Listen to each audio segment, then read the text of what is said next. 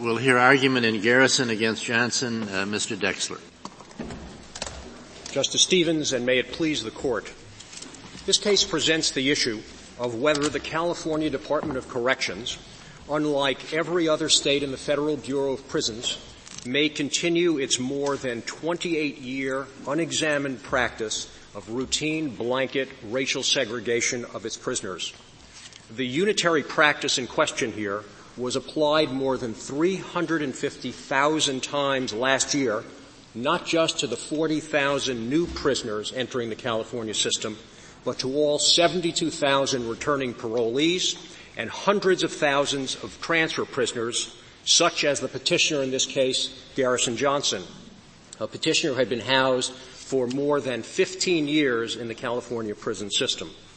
This unexamined routine practice effectively erected whites-only, blacks-only, Hispanics-only signs over the portals of the California prison system, and it is a practice which is rooted in racial stereotype and the belief that all persons of a race think alike and act alike.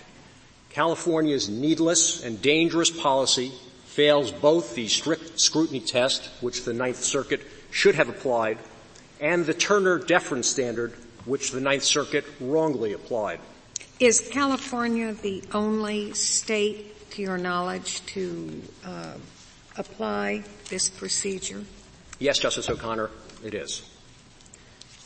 The statistics showed that there were, I'm sorry I don't have it right at my fingertips, only about 200,000 processing incidents a year, 200,000 people a year to be processed. I take it that includes some people that are being transferred? Yes, correct, Your Honor. In the circumstances in this case, Petitioner Johnson, for example, during his 15 years had been transferred on 5 separate occasions, and the circumstances which he experienced are not unusual within the California prison system. Indeed, an outside-the-record fact, within the last 3 weeks, he's been informed that he's to be transferred yet again within the California prison system to another facility called Corcoran. Maybe I put aside for a moment the question of the strength of your argument in transfer situations and simply go to the circumstances of the original receipt of the prisoner for the first time into the prison system. What do the other states, you say California is the only one that makes this racial assignment like this. What do the other states do to guard against an explosive team up in double cells prisoners when they're taking them in for the first time? The circumstances in other states which we've been able to identify include a range of circumstances, which include, as is available in California under the Penal Code section, which requires the delivery of a pre-sentence report together with a commitment order, is analysis on a particularized circumstance basis of the individuals who are coming into the prison and making an estimate as to what may occur. Other states use a random assignment circumstance and giving no consideration whatever to race, and a third group of states apparently consider race as part of an overall or holistic bit of analysis with regard to trying to equalize the prison populations. You know if there are in these other states the same incidents of racial riots or racial killings or racial attacks? Well, the best empirical evidence which exists that we're familiar with was reported in the Trolson study, which the dissenters in the Ninth Circuit petition for rehearing on Bonk relied upon, and which the amici have filed with this court. And in that circumstance, it suggests over a 10-year study in Texas that only 5% of all of the interracial of all of the incidents of violence in the Texas prison system were what was described by Professor Trolson as having racial motivations. And of that 5%, only 1/4, or about 1.2%, were interracial circumstances where there had been interracial cellmates involved in the racial violence. And that seems to be, as far as anyone's been able to produce in this case, in any part of the record, the best empirical data which might respond to your question, Justice Scalia. Were there any incidents in California's prisons of same cellmates of different races having episodes of violence? Or this is an old policy, so were there incidents like that led to the development of the policy? Justice Ginsburg, one of the interesting things about the record in this case is that the state of California has been unable to identify a single incident of interracial violence between cell mates. The record is bereft of that kind of information. Rather, they've spoken of information about violence which occurs in the more... They say that proves that their policy is very effective.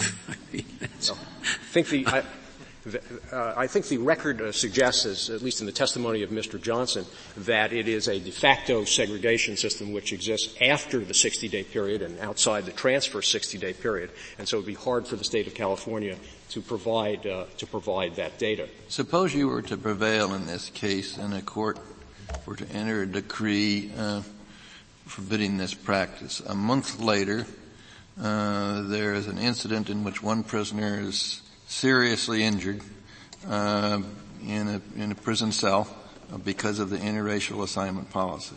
Would that be grounds for rethinking the decree?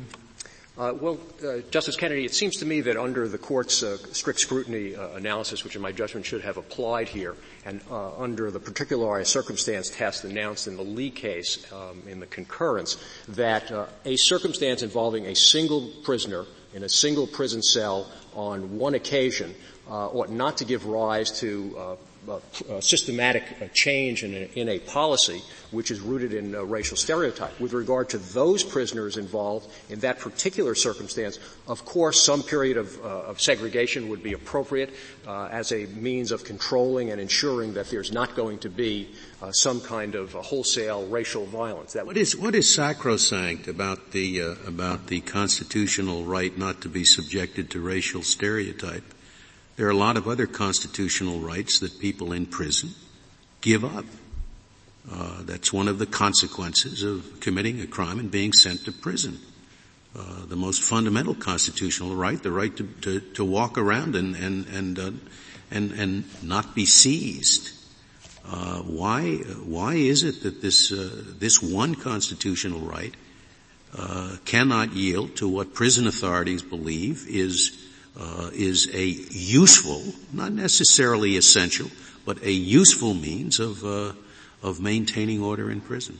Well, Justice Scalia, the fundamental teachings on the 14th Amendment of this Court demonstrate that race is different, that the government use of race is presumed to be unlawful. Oh, it's different from First Amendment rights. Prisoners can't hold news conferences. I mean, there are all sorts of very important constitutional rights that I think are no more important than the Equal Protection Clause, which prisoners yield when they're in prison. Now, do we subject the taking away of all of these rights to strict scrutiny when the prison authorities do it? I don't think so. I think we say if it's the judgment of the prison authorities, we generally defer to it. Yes, the Turner Standard certainly reflects a consideration by this Court that deference is appropriate with regard to rights which are inconsistent with incarceration. Well, even First Amendment rights. Even First Amendment rights. Yes, Justice O'Connor. Which is a terribly important set of rights for individuals, is it not? Yes, the First Amendment rights are very important. Right. However, in the context of incarceration, a sacrifice of the right to assembly, the right to correspond in certain circumstances, to contact visits, are things which are well within the ambit of what a prison needs to control. I don't think so. Why would holding a news conference disrupt the prison? It wouldn't. You say it's too much trouble. We don't want news conferences in prison. And in the circumstances that the Court's test has been announced in Turner, that's certainly within the ambit of a right which the prison authorities might properly exercise. And why is this not one? Well, because this Court decided... there is no doubt that there are racial gangs in prison. The Aryan Brotherhood and Hispanic gangs and black gangs. There's no doubt that exists. There's no doubt, Justice Scalia, there's no doubt that there are racial gangs in prison. But this policy of California is directed not to the gang aspect of it, but to the race aspect. The record is clear that there's a near 0% chance that any black person could be housed with any white person, that any white person could be housed with any Hispanic person, without reference to the gang question. And this is a transfer policy which recurs and recurs 5 times in the case of Mr. Dexler, do you think you lose if we apply Turner? No, Your Honor. We believe that even under Why Turner, isn't that the right approach to the case then, if that's that we don't have to meddle with the rules governing the conduct of prisons if you can prevail under that theory? We would be pleased to prevail under Turner, Justice Stevens. It seems that, consistent with the Court's teachings under the 14th Amendment and the most recent considerations by the Court of equal protection and strict scrutiny, that the use of race by California in this context should trigger a strict scrutiny analysis, should lead to an analysis of whether there has been a narrow tailoring. But under the Turner test, we believe properly applied, the petitioner should prevail as well. Under the Turner test, it seems that at least 2 of the 4 elements which are announced in Turner couldn't possibly be met here. The first one is it seems to be there is no reasonable relationship between the government regulation which is at issue and the announced policy. The notion that one can determine by race alone violent propensity seems irrational, unreasonable, and contrary to the only empirical evidence which exists. The Trilson study. Suppose you have a population in which 50% of all the members of a particular race are a member of a gang such as we've read about in the record, Bloods, Crips, etc. 50% are members of the gang. Would that allow you to segregate? No, I don't think such a statistic. Is that because you don't equate race gangs with race animosity? Well, in fact, in part that's correct, Justice Kennedy. Because it does seem to me that part of your submission, or at least an inference that I drew, was that race-based gangs do not constitute race-based threats. Am I right in saying that that's your submission? Without more, Justice Kennedy, that inference cannot be drawn, and I'll give the Court the example of the Crips and the Bloods. The inference which inference? That they are or are not a threat? That they are not, to the extent that, Justice Kennedy, you're asking whether it is an interracial threat. It is undoubtedly true, taking the example of the Crips and the Bloods, that they are intraracial threats, and indeed prison policy directed towards separating Crips and Bloods because of the intraracial problem is certainly one which would be something that the prison system should address. Assume that a gang poses an interracial threat?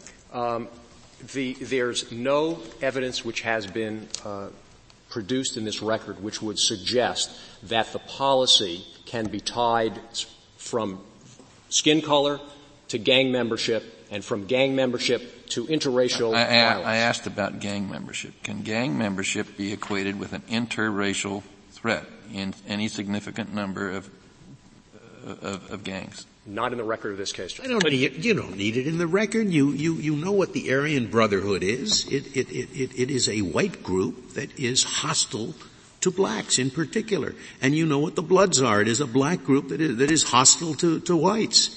And does it take any more than common sense to know that if you put a tattooed member of one group in with a tattooed member of the other group, the likelihood of violence in that cell is going to be greater? And is any more than that needed for the prison not to sell them together? Would you acknowledge that at least if not just on the basis that one is white and one is black, but if the prison knows that one is a member of the Aryan Brotherhood and the other is a member of the Bloods, the prison can refuse to assign them to the same cell? Yes. Okay. And what is the... All right, now supposing, I didn't mean to intrude on Justice Breyer, but just following this question. Suppose that 50% of all the inmate population in a particular small prison is a member of one of these gangs. Then could you segregate on the kind of race? I think on race alone, the prison system would run afoul of the Constitution in making that determination. If race were analyzed in the context of gang membership as part of an overall analysis of proclivity to violence based upon a series of facts existing in that prison, particularized circumstances as suggested in the Lee case, I think that would be a proper analysis and constitutional. Well, would it be a proper analysis simply to separate or not based on gang membership? Yes, Justice Souter. No, your answer to Justice Scalia stands on that. So you would not be making an argument that gang membership is merely surrogate for race in that case. That were the policy. Yes, in that particular case, gang membership is not surrogate for race. In the California policy, race is a surrogate for gang membership. Okay. I'd like to reserve the balance of my time. Ask just one question. Please. I understand your position that Turner is enough to cover this, but your going-in position was that race is different, even different than the First Amendment. And you gave one other example, the Eighth Amendment. It may be convenient, make things easier for the administration of the prison if prisoners are tortured every now and then to keep them in line. But obviously, the Eighth Amendment prevails over that. Is there anything else that you say is so fundamental that we don't do it, like torture, and you say race segregation belongs in that category? Anything else? Yes, well, in this Court's opinion in the McCune case, under Fifth Amendment analysis, it was found that was not analyzed under a Turner standard, and even in the Harper case before the determination of the liberty right being taken under the Turner standard, the Court relied upon procedural due process rights which were exercised in the state of Washington with regard to the prisoner. I'd like to reserve the balance of my time.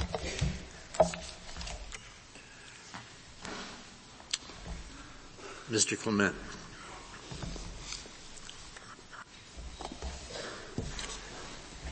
Justice Stevens, and may it please the Court. This case presents the Court with an opportunity to reaffirm that all government policies based on race are subject to strict scrutiny. The deference generally owed to the sound judgment of prison officials does not require this Court to modify its repeated statements that all government action based on race should be subject to strict scrutiny. We say the same about the First Amendment, don't we? All government actions restricting speech are subject to strict scrutiny, right? And yet we allow that to occur in prison. Well, I think that this Court has recognized in a variety of contexts, including when justices have made reference to prison policies, that all government actions based on race are subject to strict scrutiny. Unlike the First Amendment. The First Amendment obviously has been subjected, at least when you're talking about things other than outgoing prisoner mail, to be subjected to the Turner analysis. But note, this Court has never suggested that the Turner analysis applies to race. Mr. Clement, will you tell us how the government would come out applying the Turner analysis in this case? Absolutely, Justice Stevens. I think if the Turner analysis is correctly applied in this case, this policy does not even survive Turner analysis. I would suggest it's very analogous to the marriage policy that the Court struck down in Turner applying the Turner analysis, because there the state identified a concern with inmate marriages and particularly with inmate-to-inmate marriages, and yet they adopted a policy that prohibited all inmate marriages. Here there's a concern that's expressed with newly arriving inmates about whom California says it knows very little, yet it applies its policies to transferring inmates as well as to returning parolees. And why should we decide the constitutional question? Well, I think either one of those would be a constitutional holding of this Court. And I think either under Turner or under strict scrutiny, it's still equally a constitutional holding. And I think it would send an improper message to suggest that there's some element of government decision-making that is somehow exempt from strict scrutiny. I think in a variety of contexts, this Court, where it generally reviews a government action deferentially, take, for example, jury selection, peremptory challenges. Take, for example, military policy. Take, for example, congressional districting. Those are all government policies this Court generally reviews under a highly deferential standard. Yet nonetheless, when it comes to government policies based on race, this Court applies strict scrutiny. And in that sense, I think the racial districting cases provide a very good example. Because there, generally, as the Veith case from last term illustrates, this Court is very reluctant to do any review of the districting lines that are drawn. Yet when race is identified as being the cause for the lines being drawn, as in Miller against Johnson, this Court emphasizes that strict scrutiny applies. Is there an argument to be made that the reason we make that emphasis, and an argument for you in this case, that there is somehow a greater fragility to the effective standards to prevent racial classification than there is to the possibility of enforcing speech rights and so on? Is there something to worry about here more than in the case of enumerated rights that gets Turner analysis? Well, I think that's part of it, Justice Souter. I think one thing is that, particularly because of the history of this country and the use of race by governments, including in prisons, there is a concern that all government uses of race must be subjected to very heightened scrutiny. Yeah, but there's a pretty frightening history about speech restriction, too. Well, again, I think, though, that there is almost a uniquely pernicious history involving race in this country. And I think, again, it is completely wrong to suggest that somehow prisons were exempt from that history. To the contrary, throughout the nation before Brown against Board of Education, it was common for prisons to be segregated on the basis of race. This is not a permanent segregation in these California prisons. It's just temporary, isn't it? How long does it last? It lasts 60 days. Until they have assurance that the individuals are not members of a gang and likely to, in their view, commit racial violence if co-celled with another prisoner. With respect, Justice, if it were permanent, your argument about this, this is a long tradition of our prisons. We keep the blacks and the whites separate. That's not what they're doing in California. It's a temporary measure.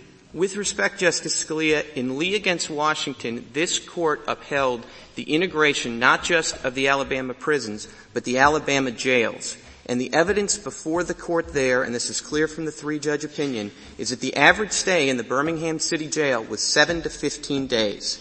Nonetheless, this Court said that 7 to 15 days of racial segregation was too much. Okay, but we didn't announce the standard.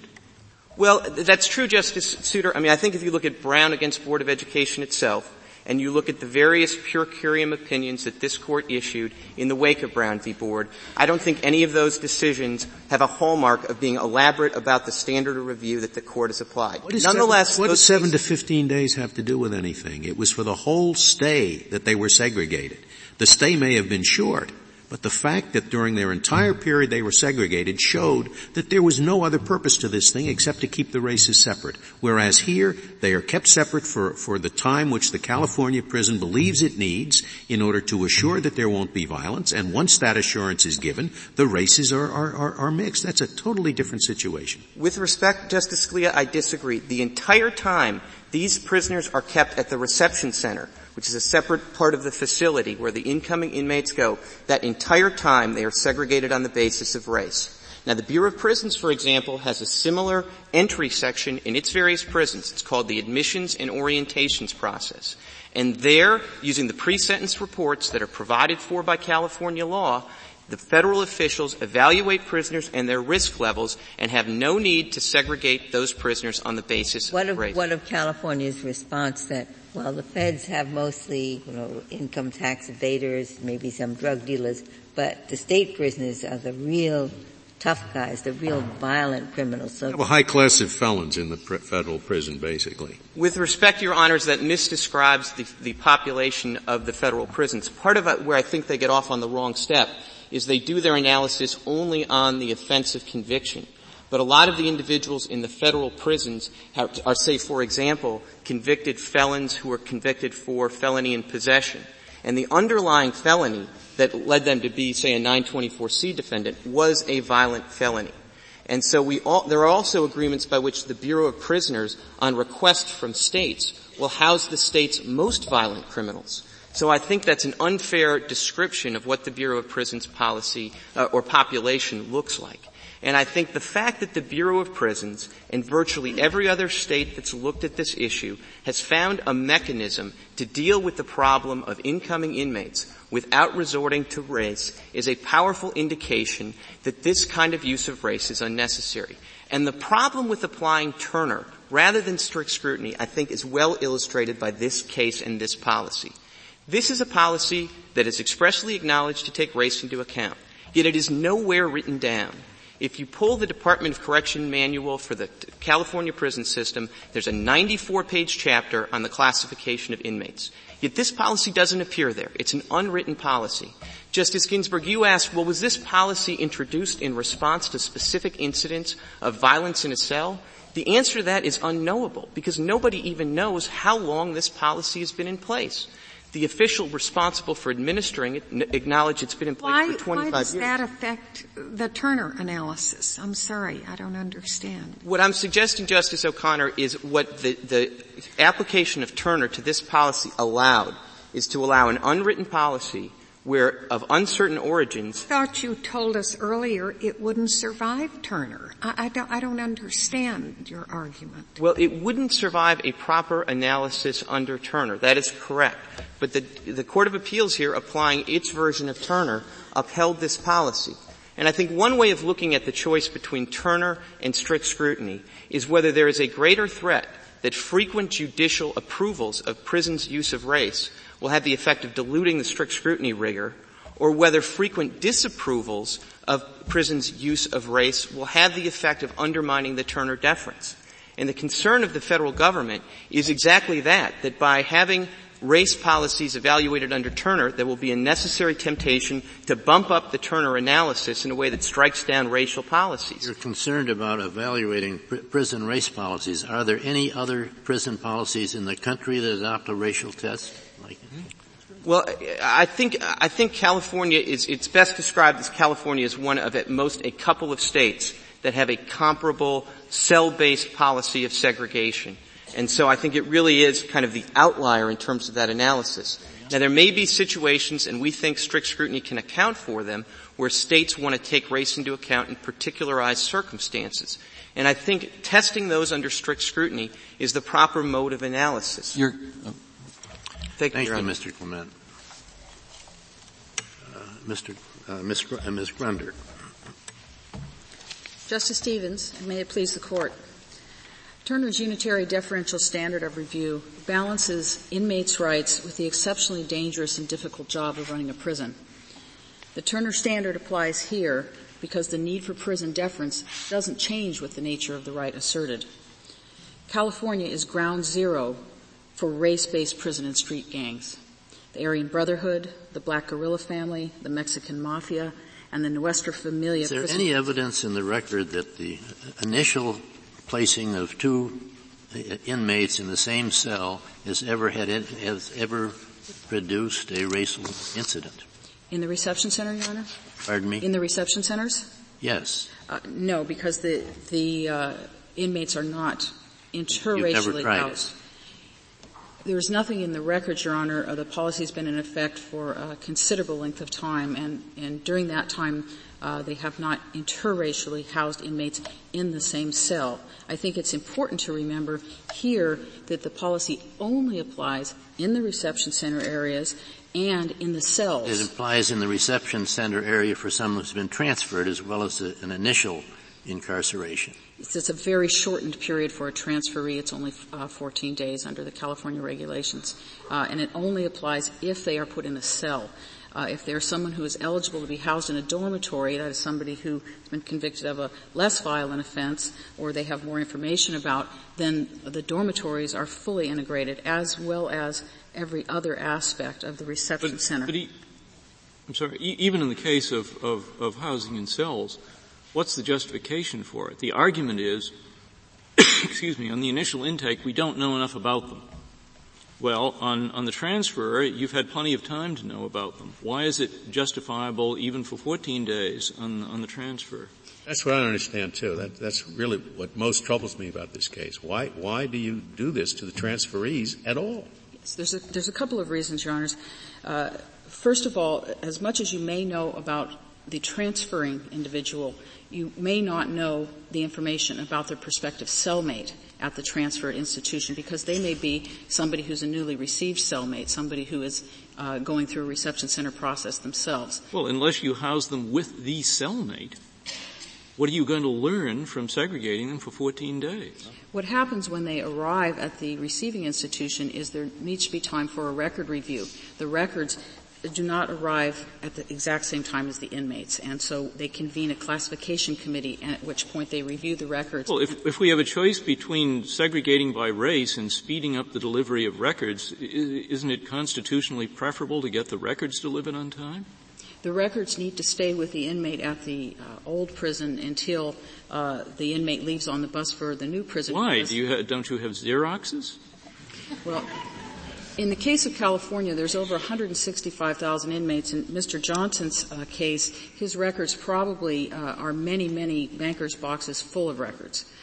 So when that's the type there's a transferee from prison A to prison B, and he goes to the reception center, does that transferee get housed with other transferees, or is he also housed from time to time or often with new entrants into the system?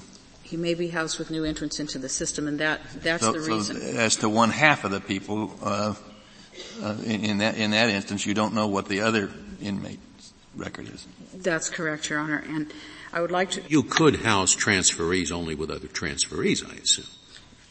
Is that too hard to figure out? That's possible, Your Honor. That currently is not the practice, but that is possible. Ms. Grunder, is this policy an unwritten policy of California? Yes, it is a practice. I wouldn't characterize it as a policy. It's a practice. Admitted practice, but not written. That's correct, Your Honor. And does any other state have such a policy, written or otherwise? Yes, they do, Your Honor, and I would like to address that. The two largest states of inmate population, California and Texas, together comprise about 300,000 inmates, which is about 20% of the total inmate prison population in the United States, including the Bureau of Prisons. Those two states have a similar policy. In addition, Oklahoma. Yes, I believe it is, Your Honor. When Texas was subjected to the integration decree, the one area of the prison that was not part of the decree, that they did not require them to integrate, was the area that is the equivalent of our reception center. They're in. Is this in the briefs? I don't remember it from the briefs. Did you discuss this? Yes, Your Honor, it is in the briefs. It has to do with the Trulson study, and the Trulson study indicated that the intake diagnostic centers of Texas were not required to be integrated. Where? All right, if we exclude Texas and California, on your reckoning, we've still got 80% of the prison population in the United States, and apparently neither the federal prisons nor any state does, apart from Texas, has this policy. Why? I mean, how do you account for the fact that there doesn't seem to be any evidence that they are having explosive incidents involving new members based upon racial animosity? Your Honor, actually there's another state, Oklahoma, which has a very similar policy that says okay, we've still got 47 states left. How do you explain the fact that and some of them don't have your racial problems? There's no question about it. I come from one that does not. But some do. And how do you explain the fact that there is no sort of confirmatory record of what happens when you don't follow your policy? Well, I think the answer is that they don't have the same problems that California has. California has the most prison gangs. They are race-based. It's an extraordinarily difficult situation. And even the Bureau of Prisons takes race into account when it balances its prisons, and that's in the United States. May I go back to Texas? Because one of the pieces of information that was featured by the other side was this study in Texas that showed a decline in interracial violence when there was an increase in racial integration. So that empirical study showed just the opposite, that when you integrate, you get less violence than when you separate. Yes, Your Honor. The Trulson study, however, only looked at inmates after they had left the reception center, only looked at inmates in the integrated settings of the prison equivalent to the areas that California integrates. So we don't dispute that once you have enough individualized information about an inmate, then you can house them according to an individualized. On the individualized, it was something that I didn't grasp. You say, we don't know anything about these people, so we have to have that 60-day period to find out about them. The pre-sentence report we're told, accompanies the conviction, the prisoner's conviction. So the pre-sentence report will have a fair amount of information about the offender, will it not? It would have a fair amount of information. However, in California, the pre-sentence report does not always accompany the inmate and frequently does not follow some period of time later from the county. But again, that's a kind of administrative problem that would seem easily fixable. I thought the rule or the regulation was that the pre-sentence report is supposed to accompany the conviction. But the fact of the matter is, Your Honor, the counties aren't preparing the pre-sentence reports in timely fashion, and they're not sending them. Well, maybe something should be done about that. Yes, with the counties perhaps. But another issue with the pre-sentence report is it doesn't deal with in-prison behavior. And that's what the prison officials need time to take a look at, is how this inmate is going to react once they get in the prison environment, which is a wholly different environment than a jail environment. May I ask you what's probably a stupid question? We're concerned, I suppose, about, say, a black prisoner who's just coming into prison for the first time, and you hope he won't join one of the black gangs. So wouldn't the safest thing to do for the first 20 days is to put him with a cellmate who's not black? No, Your Honor, because in prison, the animosity between the gangs is purely race-based, and that inmate may be subject... Between the gangs, but I'm assuming a new prisoner who you have no information about, do you presume he's a member of a gang or presume he's somebody who may not be a member of a gang? There's not a presumption that the person is a member of the gang, but there is a presumption... Well, if he's not a member of the gang, isn't the danger that he'll become affiliated with a gang increased by insisting on putting him with the same race as he is? That may be, but there is also a danger that if he is housed interracially and subjected to gang pressures on the yard, that he will then be in a situation to go back to his cell when the door is closed and the lights are out and commit violent acts upon his cellmate because of pressures that he's receiving from members of his own race. You have no evidence that that's ever happened because you never tried it. In the reception centers, no. It has been a policy of not cross-racially housing the inmates in the cells only. That's correct, Your Honor. You said a second ago that there's a significant difference between the conditions in the jails and the conditions in the prisons.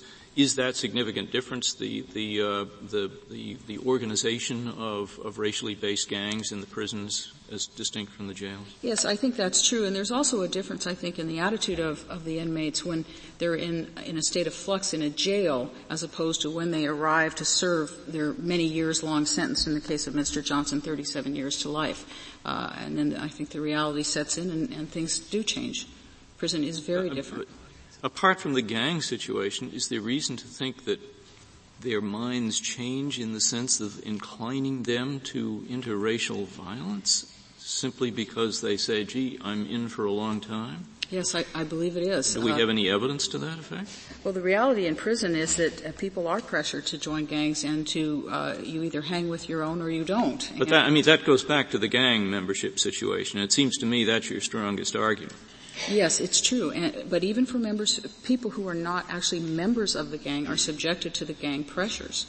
For instance, if there was going to be a planned fight that was going to break out on a yard, members of a prison gang would tell members of their same race that once the fight breaks out, you better be with us, because if you're not, we'll deal with you later. And that's even for people who aren't gang members. So the racial pressures in prison are very, very severe. It still seems to me that a new inmate is more likely to be subjected to that pressure with his cellmate than with somebody in the yard. And he may well be, Your Honor, but And I see to me insurance against him joining a racial gang is selling with somebody who's not of the same race. But to do that would be to invite danger to the other inmate.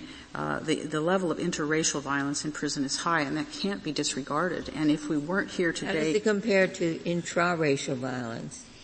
Well, there hasn't, as we've talked about, been a problem with intraracial violence in the cells because they're not housed that way. There are problems in general. Overall. There are some problems with intraracial violence, but they're generally more founded in personal relations as opposed to a race-based, some other sort of animosity. The same sort of reasons that people have fights. But is there any figures on the prison population as a whole? the incidence of interracial violence as opposed to intra-racial violence? No, Your Honor. In this case, that's not in the record. And do we know, does this record tell us what happens after the 60 days? To what extent, where there are double cells, does the same race policy, although not formally adopted, continue? After the 60 days, what is the incidence of different race double selling and same race double selling? What we do have in the records, Your Honor, is that the policy and the practice does not apply after the 60 days. Inmates are allowed to request to cell together and can choose their own cellmate so long as the other cellmate agrees. So we just don't have any information whether this line between the 60 days is imaginary. We do, Your Honor. It does not happen outside of the reception center cell practice. Once they get to their permanent housing assignment, they may choose their own cellmates. When they do choose that, do you respect a choice to cell with another member of the do you respect a choice when two members of a gang want to cell together? Two members of the same gang?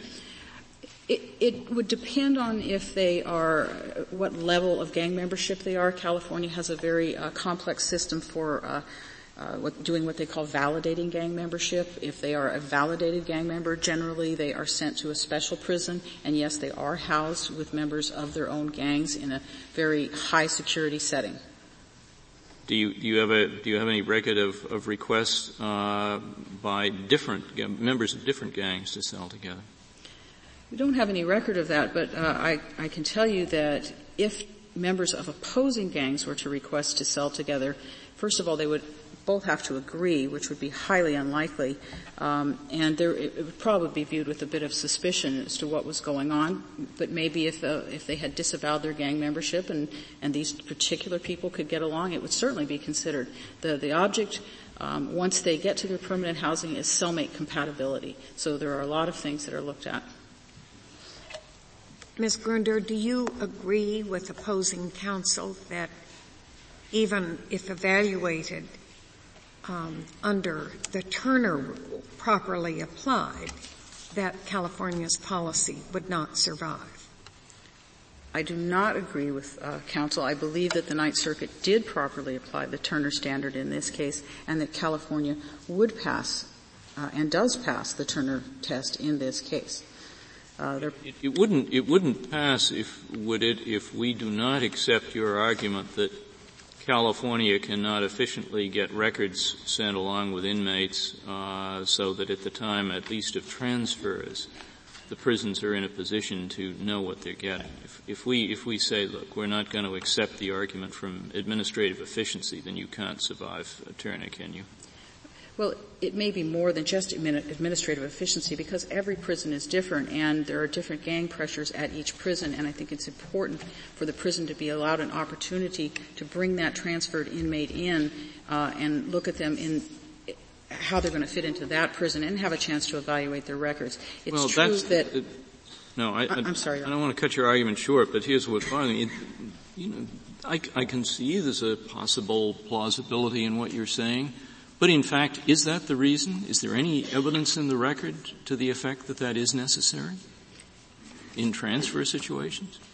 Well, the officials have deemed that is an appropriate policy. I think the record is a bit scant in this case. If we accept that officials have deemed it, we will not have many arguments in this court. I mean, they will be over before they start. I mean, we've got to have something more than simply the decision under attack. Is there anything more in this case with respect to the transferee situation? Not with respect to the transferees, Your Honor, and it's true that the transfer policy certainly is more in jeopardy under the Turner standard, but the overall policy of considering race when there is a lack of information certainly would pass the Turner standard and should pass the Turner standard as it was properly applied by the Ninth Circuit. May I ask just one other question about the purpose you're trying to achieve? Is it to protect the two inmates who are first celled together from fighting with one another, or is it to avoid the danger that one of them will somehow start a riot later on in general prison population? It's multifold, Your Honor. It's what? It's multifold. The purpose is multifold. First, yes, it is to protect the inmate from having harm done to him in the cell, which is a very difficult area to protect. It's a small area and not easily visible into the cell directly. Also, that's where they sleep, so at some point the lights will be out. So it's a very difficult situation. Also, they're afraid, and this is in the record from the testimony of the officials, that there will be a ripple effect and that the interracial violence, if they were to cell them together, would spill out onto the yards and create the exact ripple effect that Turner is one of the considerations in the Turner test. There was something. Excuse me. I want to ask one other question. You mentioned the Texas system and you discussed it in your brief. Is that correct? I didn't find it in your discussion, the Texas case. Where is it? Yeah. Yes, Your Honor. So, page 41 of the brief would be the second paragraph, where they examined double celling only after initial screening. And also, note 13 of the Trulson study indicates that it did not apply in Texas's equivalent of California's reception centers.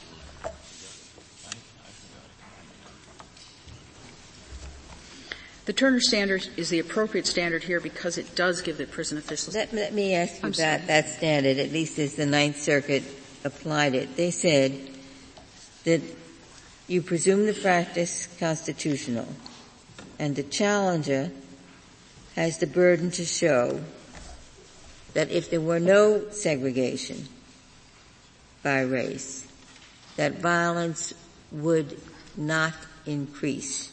Now, how does someone go about proving that negative? Well, in this case, the inmate put forth no experts of any kind. There was an opportunity for the inmate to rebut the evidence put forth by the prison officials, and there was no evidence submitted. So in this case, he didn't. Well, how would an inmate who was objecting to this racial segregation go about proving such a case? You said one would have to rely on experts. That would be one way, Your Honor. And so one could put in that Texas study. But you said that wouldn't be good enough. Well, the Texas study doesn't apply to the initial intake process. So you supposing an inmate who would have to call a bevy of experts that he has no wherewithal to pay for. I mean, we are essentially saying an inmate cannot challenge this policy. No, Your Honor. Actually, this policy was applied in a California case after the Johnson case was decided in California to strike down a race-based prison policy. So there certainly are instances of when the inmate could. But I asked how would an inmate prove this, and you said you would need experts. So for experts, you need money to pay experts. How does an inmate do that? Well, the same way the inmate would do it in any other litigation that is brought by an inmate. The burden is on a litigant to prove their case, and it doesn't change because that litigant is in prison. Now, why should you use the Turner standard? The Turner standard says to the prison, you can do this as long as you have a modestly good reason. Strict scrutiny says you have to have a very good reason. With free speech, of course, people understand prisons are different. Of course, people's speech rights will be controlled, and it won't hurt the rest of society. With racial discrimination, as you've heard your opponents argue, it's a terrible symbol. A symbol that we would tolerate without the best of reasons. Discrimination, invidious discrimination based on race, which is divisive to the whole society. Now that, they say, is a very good reason for not applying the Turner standard, but rather applying strict scrutiny, which gives you freedom to discriminate on this basis if you can prove you really have to. Unlike in a non-prison setting, there aren't other rights to be balanced. In the prison setting, not only are you balancing the inmate's right to be free from discrimination, but you're balancing the rights of all inmates to be free from harm, and as well as the prison officials' duty to protect them from harm. And that is why that same argument could have made in arguing about racial segregation in the schools and in the military and everything else. That's not an acceptable answer. Well, there's no the prison officials here have an affirmative duty to protect the other inmates under the Eighth Amendment. And you accept that this is invidious discrimination on the basis of race? Why do you think it's invidious? We don't think it's invidious, Your Honor. As a matter of fact, it's not affirmative action. This is not affirmative action, no. It is not invidious, Justice Scalia. It is simply one consideration of race to control violence in prison. And as the Bureau of Prisons uses in its prisons, they, in the United States brief, say that they consider race to maintain racial balance in their prisons for the purpose of diversity. California also considers race in maintaining racial balance in its prisons, not primarily for the purpose of diversity, but for prison safety, to make sure that no one group takes over a prison, thus putting members of another group in a vulnerable situation. So there are many circumstances when race should be. Is that invidious? No, it is not. Is it affirmative action? No. Oh. There are many instances in which race needs to be considered on a day-to-day basis in prison. For instance, when the prisoners line up to go to the exercise yard, if 10 white prisoners line up first and the 11th prisoner in line is an African American, it would be extraordinarily ill-advised to release those prisoners in the manner in which they have lined up to go to yard. It would require some reshuffling and maybe even some shifting of prisoners from yard to yard based on their race, because to do that would put the minority member at extreme risk. Turner is the appropriate test here because courts... This may be important to me for understanding. I didn't quite understand the hypothetical. You want him to keep the place in line, or it's dangerous for him to keep the place in line? It would be dangerous for the officer to release the inmates onto the yard in the manner that they had self-arrayed, because then you would put 10 members or more of one group on the yard and then introduce another member to the yard who was not a member of that group, and that would be very dangerous for the sole person on the yard. And do other prison systems adopt similar policies to try to keep the races mixed generally?